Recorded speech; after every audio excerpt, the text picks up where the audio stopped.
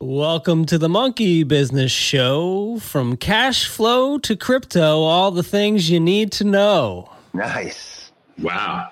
I'm Aaron Hodges. That's Eric Salzman and Richie Bennett. And that's our new tagline. Whoa. For now. Right. We have to market test it. Mm-hmm. See what the monkeys think. That's right. Is that what our fans will be called? The monkeys? Yeah, for sure. You knocked off two. You got a tagline and you named our listeners. I can see the merchandise flowing now. We're on a roll here, folks. We are on a roll. This is a Moonstock show, so get on board right now. We're going to the moon. Today we're going to be talking about weed. Why didn't you tell me we're into this shit, man? We could have been hanging out months ago. And the supply chain for cannabis companies, now that marijuana is going to be legalized in many, many states and hopefully at least decriminalized federally pretty soon. It's going to be big, big business. We're going to be joined by Zach Pace later, who owns a company who's working on that infrastructure. I have to point out that Eric is wearing a Texas Longhorns hat, and you've got some feelings on Texas right now. Yeah, I was on a conference call for work. I had the Bloomberg up, and I wasn't on mute because I didn't think anything would happen. And I see the news come across that Governor Abbott, opens businesses 100% and is removing the mask order. And I just let out an audible, what the fuck? I mean, it's just terrible. It's like, people just in the last couple of days since he's done it, he talked like my wife just went to the doctor yesterday and the doctor's like, how could he do this? Like we've been working nonstop. We're finally at a point where maybe we got to hit a turning point with the vaccine. And then he does this, and it's like we're going to go right back to where we were, a couple months ago. So I apparently he went to the CPAC, and I guess he put his name in the hat to see if anybody wanted him to be president in 2024, and he got a 0, like not 0.20. 0.0. And the feedback was that they didn't like his stance on masks and the virus, his policy on protecting the citizens of Texas. And so he literally came back the next day, and that's when he dropped the no more masks, and every business can fill itself up to 100%. So, has there been an update on the polling? 0.0. He's going to wait a couple of weeks to see how this resonates with the masses. And it's not like any other bad things have happened in Texas in the last couple of weeks. You're having a terrible run. Yeah, Texas is having a bad run lately. Anyway, sorry. What did President Biden call him?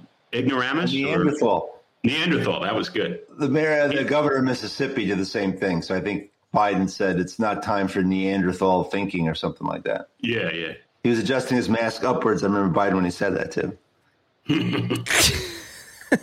Well, Richie, you're in the land of no masks ever, right? So, well, actually, I try to control that a bit. In Florida, the southernmost counties, Palm Beach, Broward, and Miami-Dade, which had the most cases in the state, we've actually been similar to the rest of the country. So since last March, there was lockdowns, there was masks required, stuff like that. Still is. So we walk around in masks. So. Oh, I didn't know that. I thought Florida was just a free-for-all down there. No. Oh, interesting. All right. Well, everybody just stay safe out there, I guess. I'm going to get my shot in the arm today. That's why we started recording earlier. It's basically the Hunger Games down here. It's like just get it if you can, and just stomp over whoever you have to stomp over to get it. Yeah. All right. We'll get into the main topic in just a little bit, but I wanted to play some audio that we didn't get to last week. This was Fed Chairman Jerome Powell being asked if he sees the potential for a bubble coming. On asset bubbles, I won't. I'm sure you're familiar with President Bullard's comments about his belief that he doesn't see any potential risk of bubbles. Do you share that view? I wouldn't comment on what one of my colleagues said. So I guess what I would say is this: we look at a really broad range of things. When we talk about financial stability, we've got how much leverage is there in the banking system, households, non-financial corporates. We look at funding risks, and we look at asset prices. The thing we always get asked about is asset prices, but they're only one thing. Ultimately, what you want is a situation where movements in asset prices do not disrupt the broader financial system. And I think we have highly capitalized banks, and we've done a lot to shore up the parts of the financial system that didn't hold up during the prior crisis. I wouldn't comment on any particular on bubbles. We're not. No one can really identify them. They're for any particular asset. Even now, people have different perspectives. For example, in the equity market, there's some who say there's a bubble. Others say if you look at it this way, there's a lot of. I don't have an opinion on that for this purpose. So for me, listening to that, it was kind of like what he didn't say more than what he did say. It's funny. I'm pulling up. Remember last week we talked about Clubhouse Media, the stock that went up because they thought it was Elon Musk's app, the Clubhouse app. Yep. Tell Jerome that thing is still at $17 a share. Like it hasn't got it went from $1 to 27, and then people still know that it is. Or maybe they don't know that it has nothing to do with that app, and it's still at $17. So yeah, remember way back when the Reddit guys really became famous in the beginning of the pandemic, it was Hertz, the rental car company, that went bust, and they went bankrupt, and the stock dropped to like 50 cents or 75 cents, and these guys ended up bidding it up to like $5. It's a bankrupt company. So I saw yesterday where and it did the same thing. Like Hertz, it was they knew what they were buying. It was the right company that they wanted.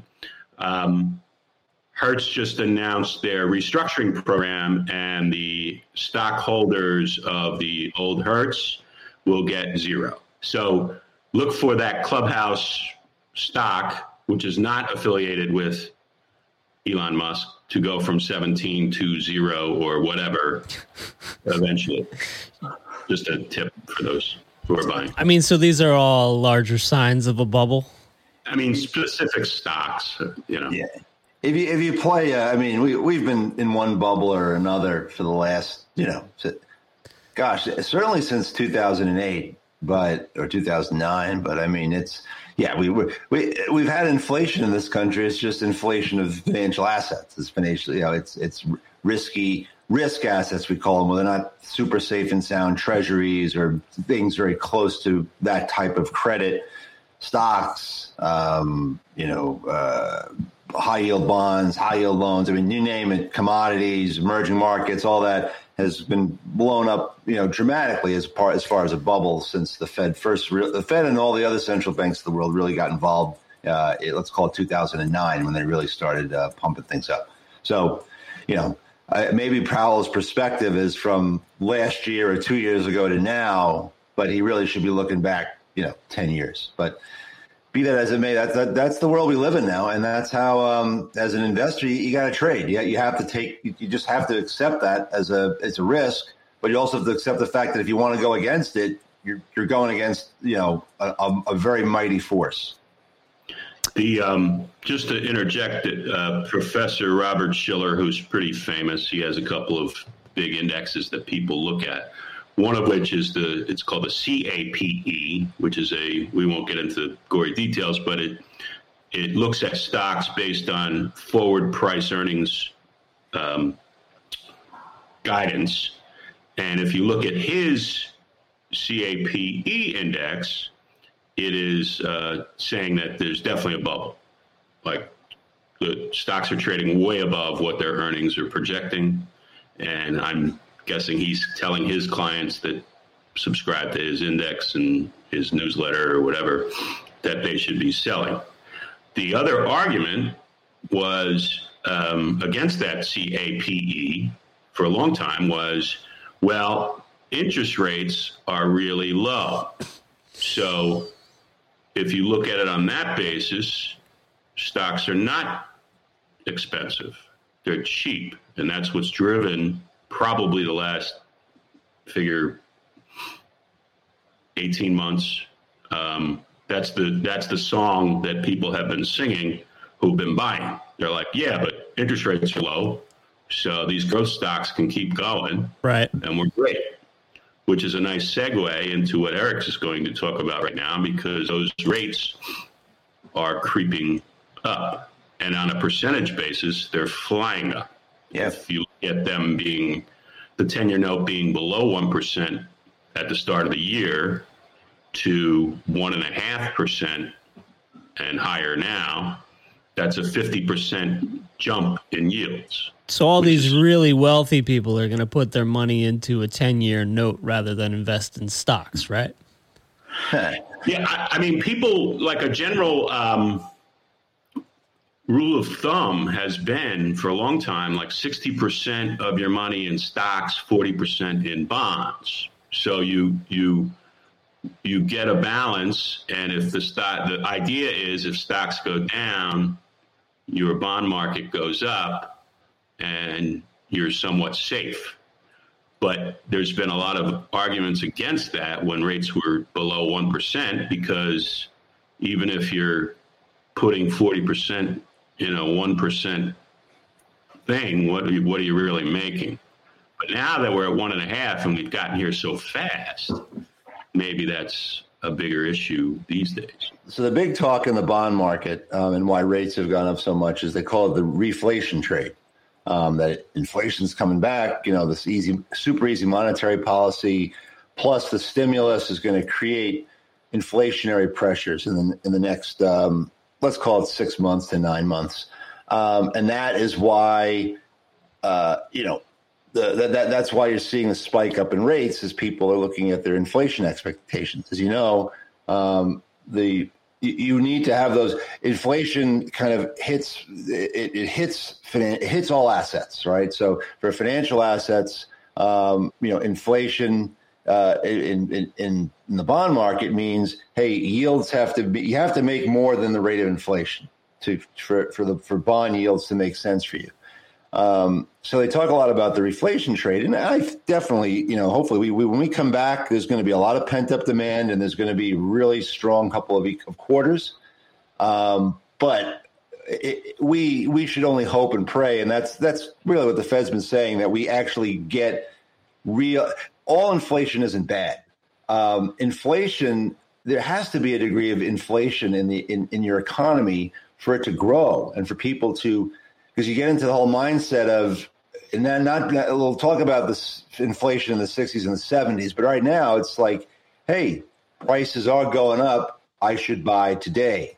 Hey, prices are going up, I can pay my workers more. Wages start going up. So that helps the economy grow. That helps it should help, as long as it doesn't get out of control like it did in the 60s and 70s, where whatever I'm getting paid today, a month from now, it's not going to be enough, because the things I need to buy are going up at a faster rate. That's what's called corrosive inflation. The inflation that they're hoping for now is really positive, good inflation that we haven't had in a long time. But this isn't about inflation, really. This is a very simple supply and demand issue. And within the bond market, the treasury market, and why treasury yields are going up.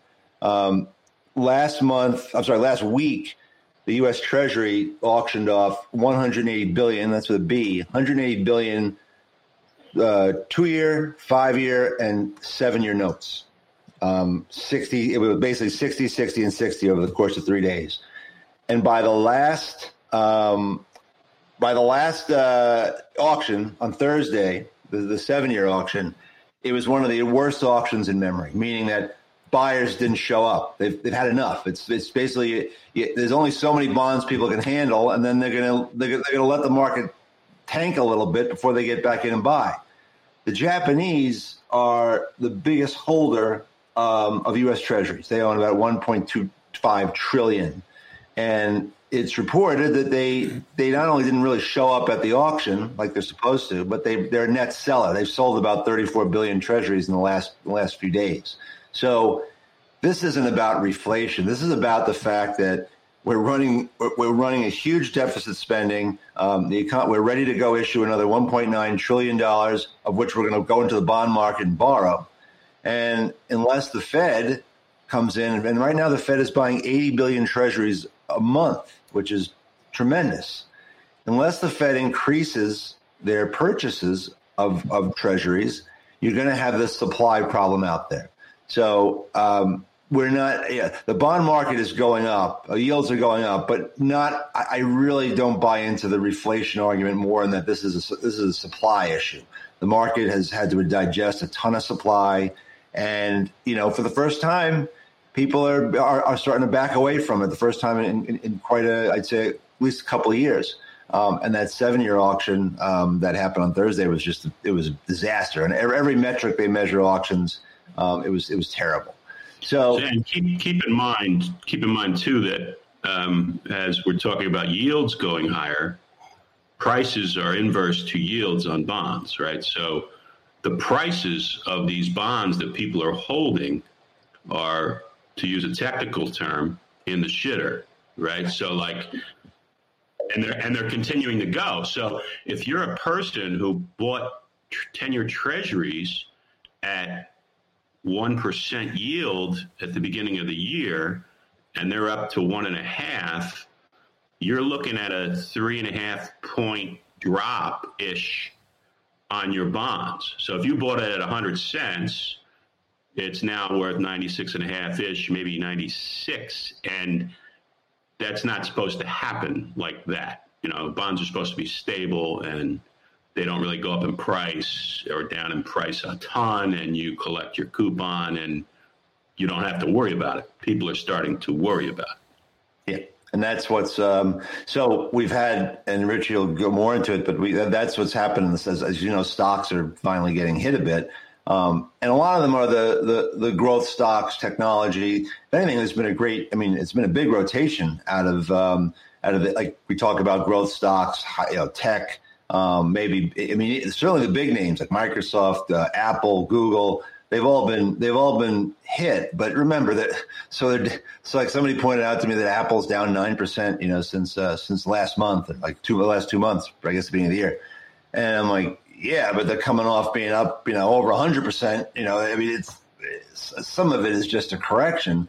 But one thing I know that we've been calling for on the show, and that's really working out well. I'm going to ask Richie if we should stay. Is bank stocks have been just killing it. So it's not like all stocks are getting clobbered. Bank stocks are just, we bought Richie's old mentor, Billy D, who runs PNC Bank. Like those guys, that stock has just been flying. I think we bought that in the 140s. It's about 175 now, if I think. So all the big banks, JP Morgan, even that regional bank I was talking about a while ago, Prosperity Bank down here has been doing really well because there's mergers going on, people looking to acquire other banks. So do you see that trend continuing?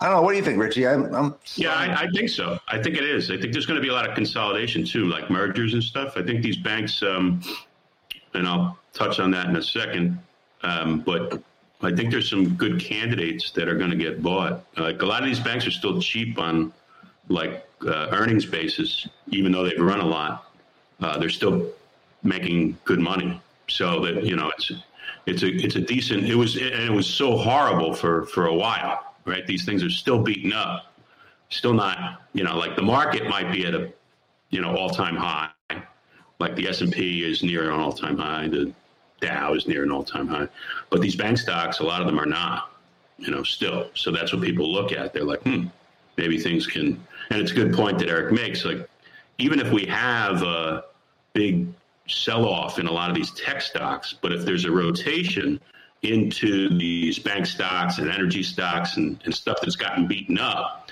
that's actually pretty healthy for the stock market. It's not like a crash in the sense that everything is going down. It's just like certain things are going down. Like yesterday was a good example. Like the NASDAQ, right, which controls a lot of the tech stocks, that thing was down, 2.5% to almost 3%, which is a pretty big move. But right before the end of the close yesterday was weak as well. Stock's been the last few days, the hour, we call it the witching hour, from 3 to 4 p.m., at the close is 4 p.m. Eastern time. It's been pretty weak. And right before 3 o'clock, I looked down at the screen, and tech stocks were getting pretty walloped, and the Dow Jones was actually up just a little, but it was up, and tech stocks were getting murdered, and so that tells me there's a big rotation still going on. And I think it's not just the guys you read about on Reddit, right, that are playing in this market. There's big institutional money, and they seem to be getting a little tired of these tech stocks. Right. Sorry to interrupt, but just a quick note that'll get the Reddit guys going. Melvin Capital, those are the guys. Remember, that's Gabe Plotnick. Those are the guys that they went after. He was short GameStop. They're not going to be happy because he's up 22%. He was up 22% for February. So not bad. Melvin Capital's coming back.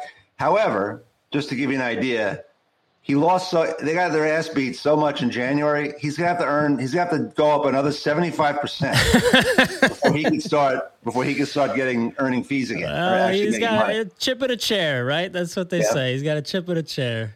Yeah. So, just a note on that. Oh, and also, just so you know that, and I think this show has had something to do with it. Robinhood is considering removing the confetti from the app. You may no longer have confetti flying around on your app if you buy something on. So, just so you know that they're cleaning up their act. Are you suggesting that the Monkey Business Show has the power to shame Robinhood? I think so. I think it's evident. And to add to that, isn't this the generation? I don't know. I know for a while there were things when kids were playing like Little League and soccer and stuff like that. The participation trophy, right? That was a big one, right? Not for winning, but just for participating, you got a trophy, which was a little different in my and Eric's generation, where if you didn't win, you came in last, right? That was like the Talladega Nights thing, right? Here's the deal. I'm the best there is, plain and simple. I mean, I wake up in the morning, I piss excellence, and nobody can hang with my stuff. Right. If you're second, that's the first loser. When you're grown up.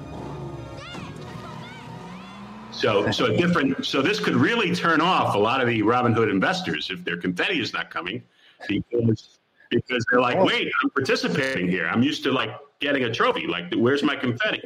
Now, to go one step further, if I, and this is for a later show, maybe you guys can interview me for the job that Robinhood is hiring financial advisors.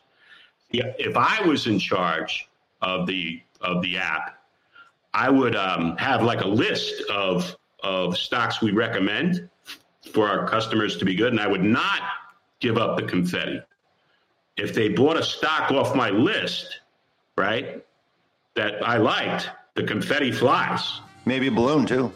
Yep. But if they buy a stock that's not on the list, then they get like a or like a big dump falling down from a toilet bowl or something. Okay. Or the app just crashes like it normally does.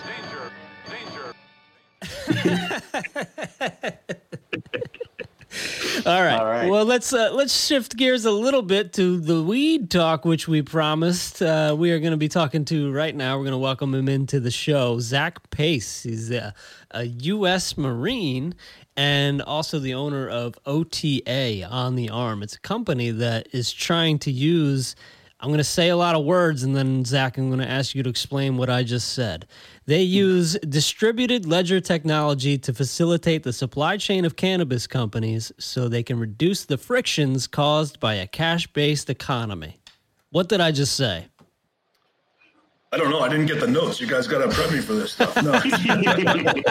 Hey, guys. So I just want to say, love the show. Thanks for having me on. Thanks, man. Hey, welcome. And, if you ever get any info on that initial Brett offering, I'm all in. Oh. Even though you made fun of Eric, I still think he's selling quarters for nickels. So I'm I think you really just got Eric fired up. But I got to inject some energy. So OTA technology. So it's a company that we've been working on for a little bit of time now. And effectively, what we're doing is we're trying to solve the problem of cash in the cannabis business. Now, cash in and of itself isn't necessarily a problem per se, but for businesses, especially in the size and the volume that these guys are doing now, when it's legal in, fully legal in California, Colorado, et cetera, these guys are doing big business. The numbers are just enormous in terms of we're talking millions of dollars a week in sort of, and that's at the wholesale level coming through. So when you're talking about that size of business that's coming through, you really need the banking system and the features of the banking system to facilitate that business. Unfortunately, because it's illegal and a class 1 substance on the federal level, banks are extremely reluctant to even mention, like the fact that I'm on a show about cannabis, I'll probably never get another banking job, right? Like that's kind of the stigma attached to it, which is fine. But so effectively what we're trying to do is we're trying to solve that problem of, cash, it's heavy, people get robbed for it, it's highly counterfeited. There's a whole bunch of issues with it. What our solution does is it uses distributed ledger technology in the form of a utility token to help facilitate supply chain finance, which is to say supply chain finance. Well, what does that mean? Well, supply chain finance is, let's say you're Walmart and you want to buy a Monopoly game. Well, you buy it from, let's say it's Hasbro. I'm not sure who makes Monopoly, but I think it's Hasbro. So you buy the game from them, but you don't pay them right away, right? You buy it and you say, all right, well, I'm going to put it in my shelves and I'm going to sell it to customers. And then in 90 days forward, I will then remit you the invoice. Like I'll give you the money for the game. So that's great for Walmart. Now they get that inventory for 90 days. They can sell it, make their profit, carry the float, then give the money back to Hasbro. But if you're Hasbro, you have expenses that happen, right? You have to pay for the factory. You have to pay for the worker, the insurance, the utility, the raw materials that go into the game, so on and so forth. So where does Hasbro get that money, right? Well, they can raise money through, the stock market, right? Or they can get a loan, or they can put their own capital in, whatever the case is. But it's expensive for them to get the capital to run their business. They can get all kinds of different credit. Well, if you look in the cannabis business, they can't even get that credit. There's the Walmarts of the cannabis world can't even get that credit. Right. Everything is cash on delivery.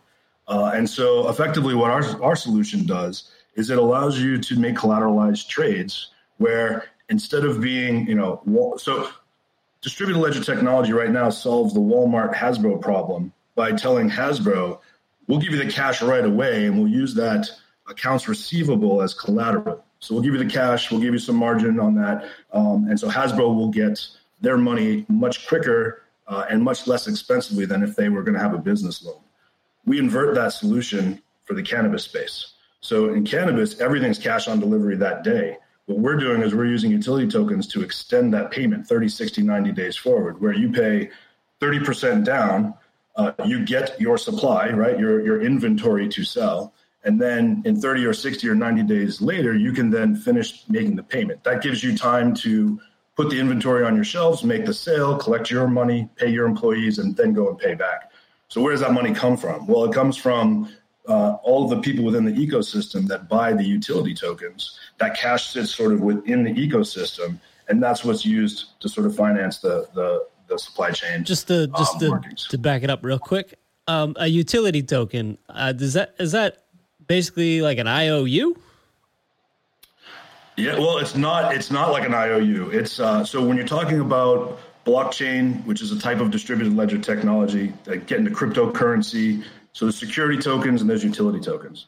A security token is Bitcoin, right? It's effectively a type of currency. It can be exchanged at any point in time for cash, like almost immediately, right? A utility token is more, I'm going to date myself here, but it's more like Chuck E. Cheese. So when you go to Chuck E. Cheese, right, you give your money, you give them $20 and they give you 50 tokens. And there's these cool little coins. They sort of look brass-like. They don't do them now. It's electronic. But you used to be able to put the coins into the machines. You could go into the fun house. You could use that. You could buy a piece of pizza with it. But as soon as you left Chuck E. Cheese, that coin was worthless. Right. So I guess for your younger audience, this would be more like Robux, right? from Roblox currency, right? It works within the ecosystem, but you pull it out, it doesn't work anywhere else. So utility token, what's great about a utility token is it's still a store of value. It still lets you exchange goods and services for value. But it because it's not a security or it's not necessarily a currency, it's no longer regulated by the SEC. Right, so it no longer falls under that extra layer of scrutiny, and it's not a currency, so it avoids a whole bunch of the banking issues that occur as well. Mm-hmm. Yeah, so it's interesting, Zach. So what you described at the beginning there was with the whole Hasbro thing was, if you remember in 2008, that the reason why the economy just completely had a heart attack, if you will, is because what Zach described, that whole supply chain and the fact that no one really Hasbro isn't getting their money, but in turn, from let's say from the store, but Hasbro has lines of credit. They've got revolving lines of credit with their bank, so they draw down on those. They pay their suppliers, then everything works out, and that's the functioning financial system when you have an event like we had in 2008 where no one trusts anybody and every bank is hoarding cash. That's what causes the economy to just collapse. And so what Zach's talking about, it's like you're kind of almost in that position with cannabis now. So, I mean, I think it's brilliant. It's introducing what I would say a normal, mature financial system to that industry that is growing. I mean, certainly it's a multi-billion-dollar industry at this point, right? So I think it's really important, and it also will help us get edibles faster, which you could certainly need being in Texas right now. But so I don't know much. I've only been to a dispensary once, and I don't even remember how I paid. Are you able to even pay with a credit card at this point? I personally, I have young children. I don't use marijuana in any way, shape, or form. I'm not condoning its use. I'm just part of the finance solution, if you will. But from what I've heard from people that I know, when you do go to a dispensary, it's all cash. There are some people who are trying to introduce like a prepaid card and there are some dispensaries that sort of let you go through with it, and they try to disguise it. They'll call it something else that, they'll try to sort of mask it and go through it. But that's one, it doesn't happen very often, and it's very on the fringe. And if they get caught, it's big trouble, right? There are some places that are trying to, particularly in Colorado, there's, a credit union that's working very hard to be sort of the banker for that industry. And so they have a ton of know your customer, and they study all the transactions. And so they're trying to be that facilitator, but that's locally only within Colorado. So if you're someone from out of state and you go to Colorado and you go to a dispensary, you better go in with cash. Like, you're not going to use your MasterCard or Visa and be able to just swipe and purchase it. Mm-hmm. So Zach, pretty interesting stuff. Now, I always like to look at the risk side of things. So is the risk of your company people stop buying from the dispensaries and therefore they don't have the cash, and you fronted the cash to Hasbro or whoever that is, and then they can't pay, and then you're on the hook? Is that the big risk for your business? Yeah. So OTA provides the ecosystem and the funding capital to basically inject that liquidity and credit into the ecosystem.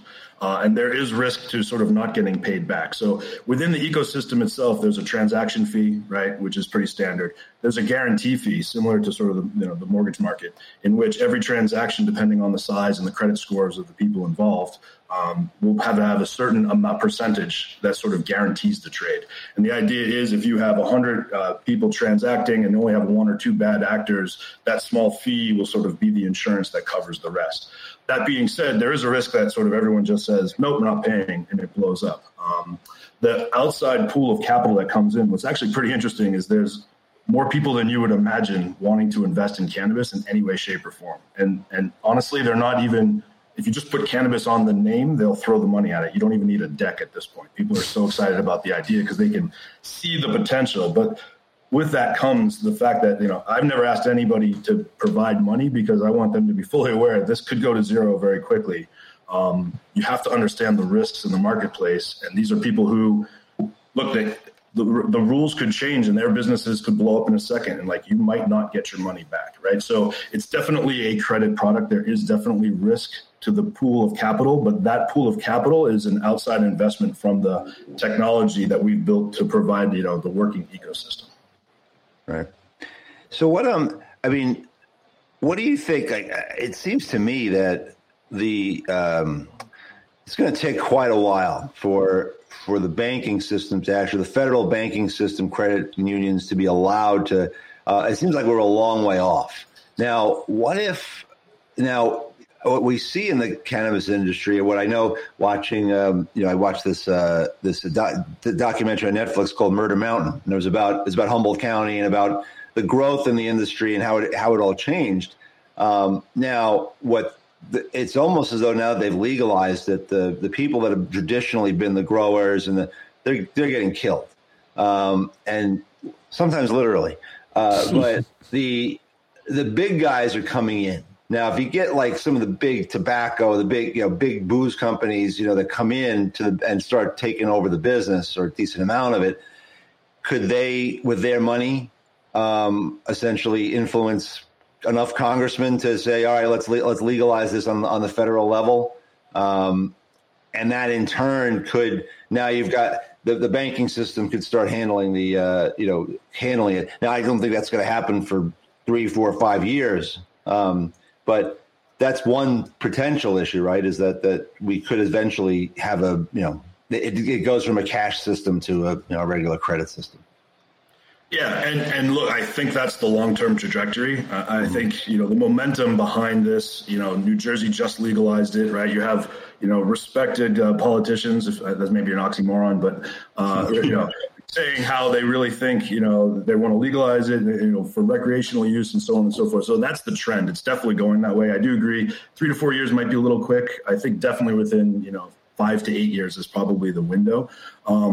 That being said, I think that the banks. So one, it'll open up the banking system. There will be some banks that adjust, but I think banks by nature are super conservative, and I think that they'll be a little bit reluctant to dip their toes in. In addition, I don't know that they're really set up to understand the business as well as they should, because there's a lot of idiosyncratic aspects to the cannabis business because these guys have sort of lived off the grid for so first of all, anybody who's good at cannabis now and understands how it grows and gets distributed has been doing it for a while. And it hasn't been legal that long, right? So you can put 2 and 2 together in that regard. So it's a very tight-knit community, and I think the expertise in that community is extremely high. I know that you've got a biologist or a plant chemist in your family. It's really high science, right? So this stuff is like pretty sophisticated. I don't know that the banks will know the business quick enough, and I think what will happen is once it does get legal, I think all these non-bank fintechs, which are already taking a bite out of the banking business right now, will be the first movers in that space. I think they'll come in. They will be the ones that can adjust to that market and provide services quickly. In addition, these guys who have been in the business for quite some time, they've been sort of told no continuously by banks. So they're not really like, oh, thank you, now you're going to do business with me. Like if there's anybody else to provide services of that nature, they're probably going to tell the big banks to go pound sand, and they'd be much more likely to deal with it. I think what this all tells me is you sold yourself short there, Zach, in the beginning of the talk by never being an employee of a bank again or a financial institution, because I could see where if they're so behind the curve and you have this expertise, even a big bank might come in and be like, okay, that's ours. Thanks, Zach. Here's your money. You'll work for 2 years running this, and then you'll go work on your own island or something if you want. Yeah, I see the huge potential for you guys. I mean, really, I think, and it probably will be. And you said 3 to 4 years is probably too quick, but you guys get this going. Yeah, you've got the infrastructure, right? You've got all the know-how. You've got so, like I said, you'll have to work for 2 years, and then you can go off on your island and, maybe. Maybe by you guys have just articulated my business plan. Thank you. We're alerting people to your business plan. So we got to watch out for OTA and Zach in the future for sure. So, I mean, how does this become mainstream? Is it one of those things where you're really planting seeds right now and working through it? What's the next step to really gain traction? Yeah, so the traction part has been extremely difficult. I'm not gonna sugarcoat that in any way. It's part of it is the education process, because what you have is people who are building growing businesses, which is to say cannabis, and they are experts in their field, which is growing, cultivating, distributing. So they are excellent business people in their space. They have a lot of issues to deal with, like compliance, regulatory, police issues, all that sort of thing. And they are all the things that come with a startup business they're dealing with. And then I come in and I say, hey, why don't you use the utility token on distributed ledger technology to solve all your supply chain finance needs? And they look at me like I've got 7 heads, right? So, the Chuck E. Cheese example helps. The Hasbro Monopoly game example helps to sort of conceptualize what it is that we do and how it can help them. effectively what it does is it lets them not have to borrow a lot of money expensively, right? It lets them let their own, as their community builds, they're basically funding themselves in some regard, right? But how that works, so when you see the app and it downloads on a phone, it's really slick and all that, like it starts to click, but effectively you're educating one person at a time. There's not a forum and especially in the time of COVID. So we started to get quite a bit of traction. COVID hit and we got stopped dead in our tracks because I'm in New Jersey.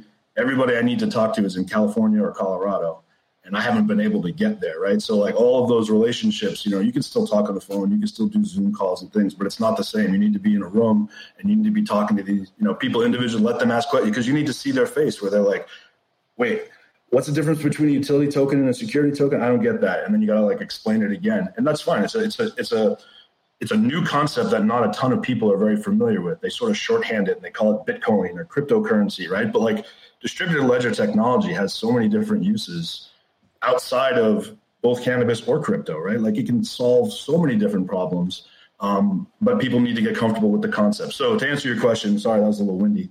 But it's just an educational process. You need to do it bit by bit. You need to start going to the influential people in the community, have it work, successfully. And they can say, oh, well, look at how our business exploded when we switched to this because it's a form of injecting leverage into the system.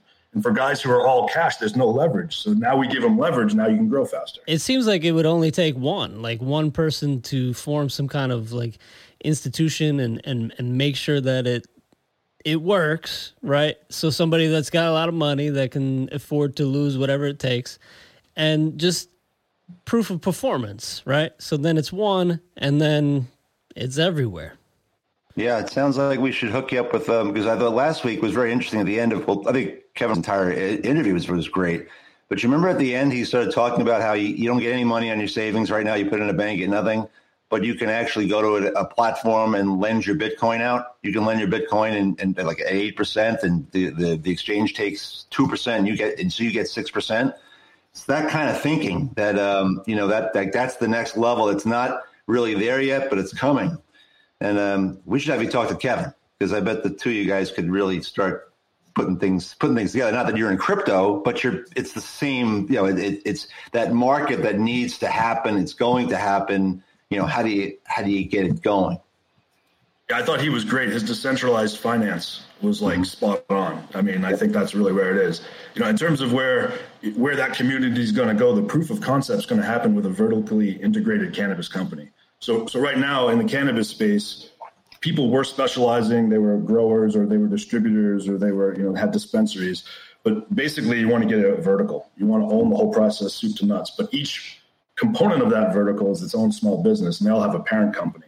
So effectively what you do is you introduce OTA to that parent company, and now the companies can interact amongst themselves at a higher rate with more leverage. They still account for everything at the end of the day. You have your 1 year true ups where you take your cash out, but effectively it allows you to handle all your compliance, your accounting, your regulatory, but you get to keep real count of who's doing what with who. And so you can allocate costs appropriately, which I think is hugely important. You can understand your margins, understand your business case better.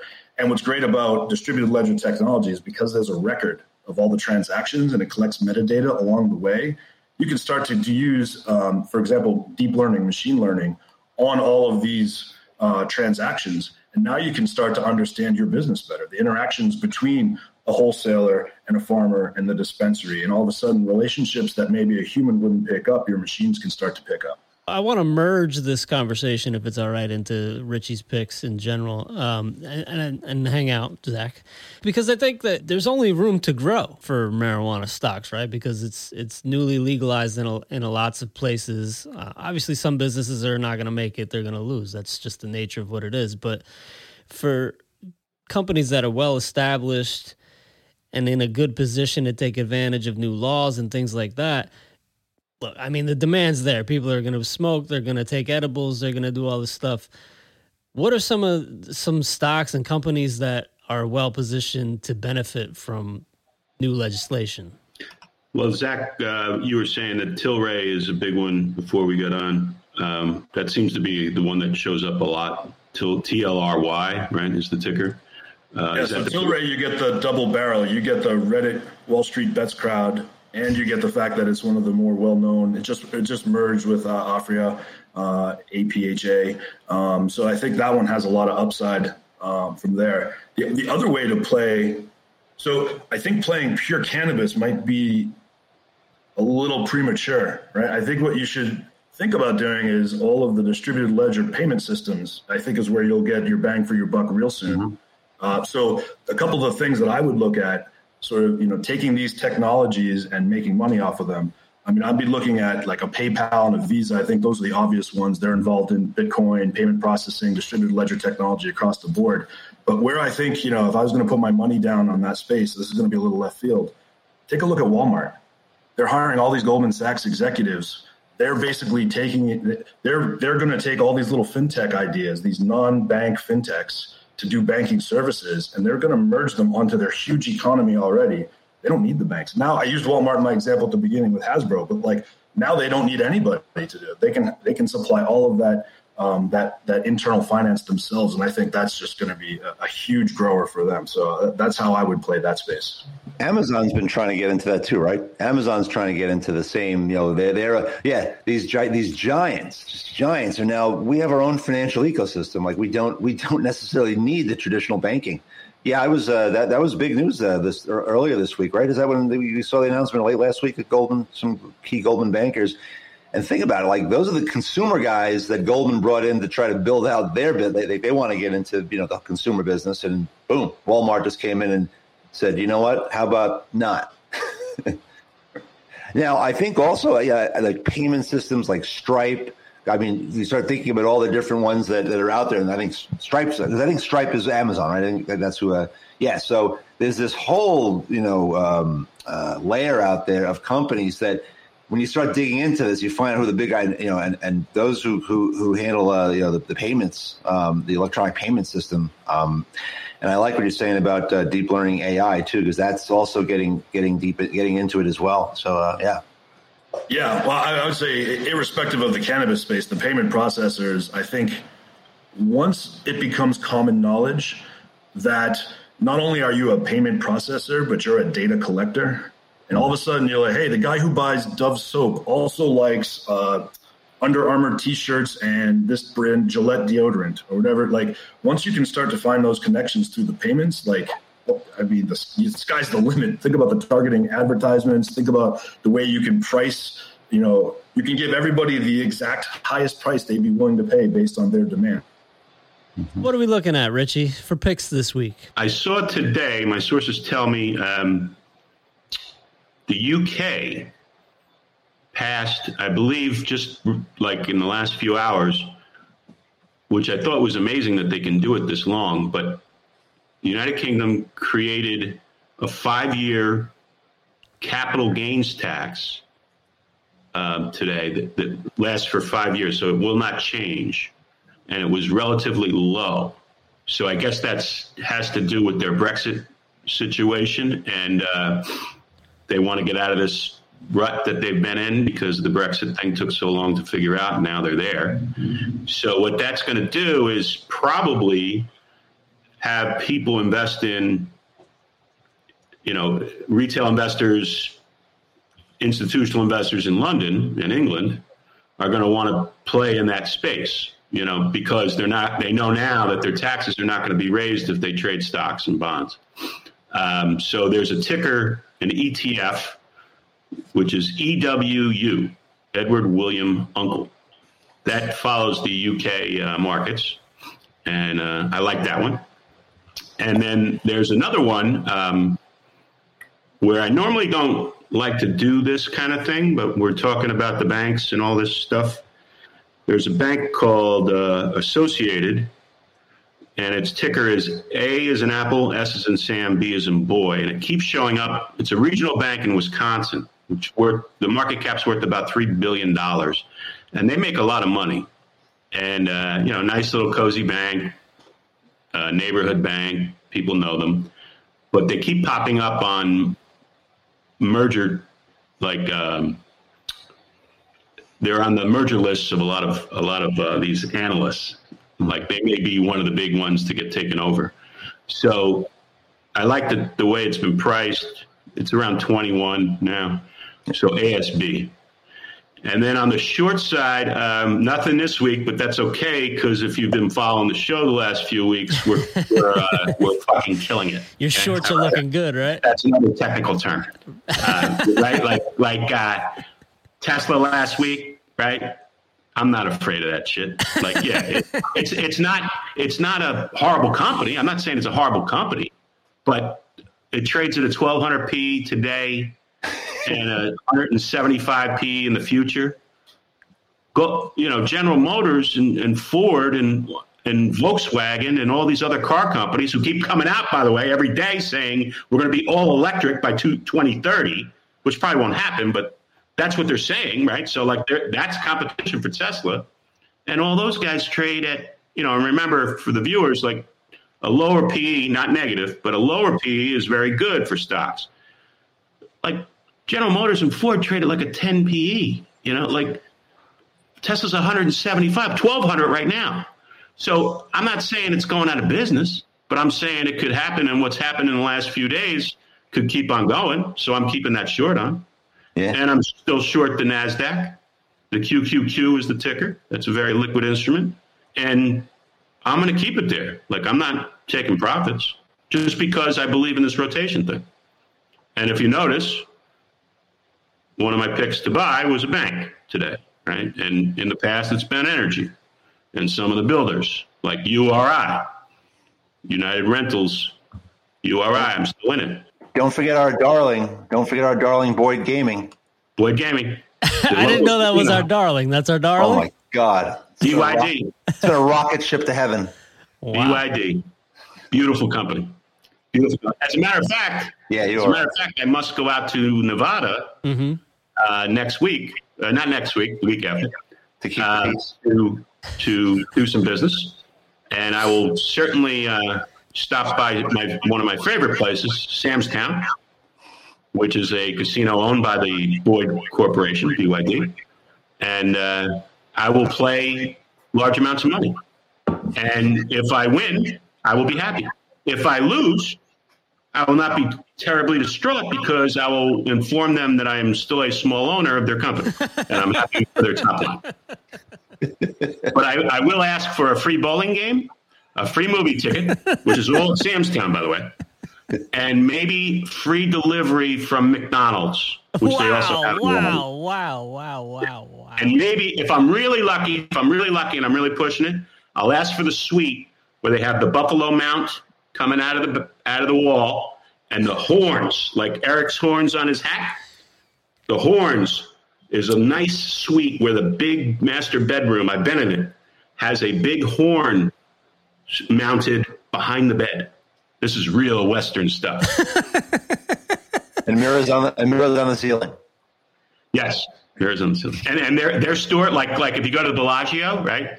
Their high-end stores are like Rolex, Versace, Gucci. Sam's Town, the Western store. Woo! So if you need a bolero tie, one of those leather jackets with the tassels, and the finest cowboy boots that are made, that is your place. Now, do you go spurs or no spurs on the cowboy boots? No spurs. No spurs? But if I had a horse, I might.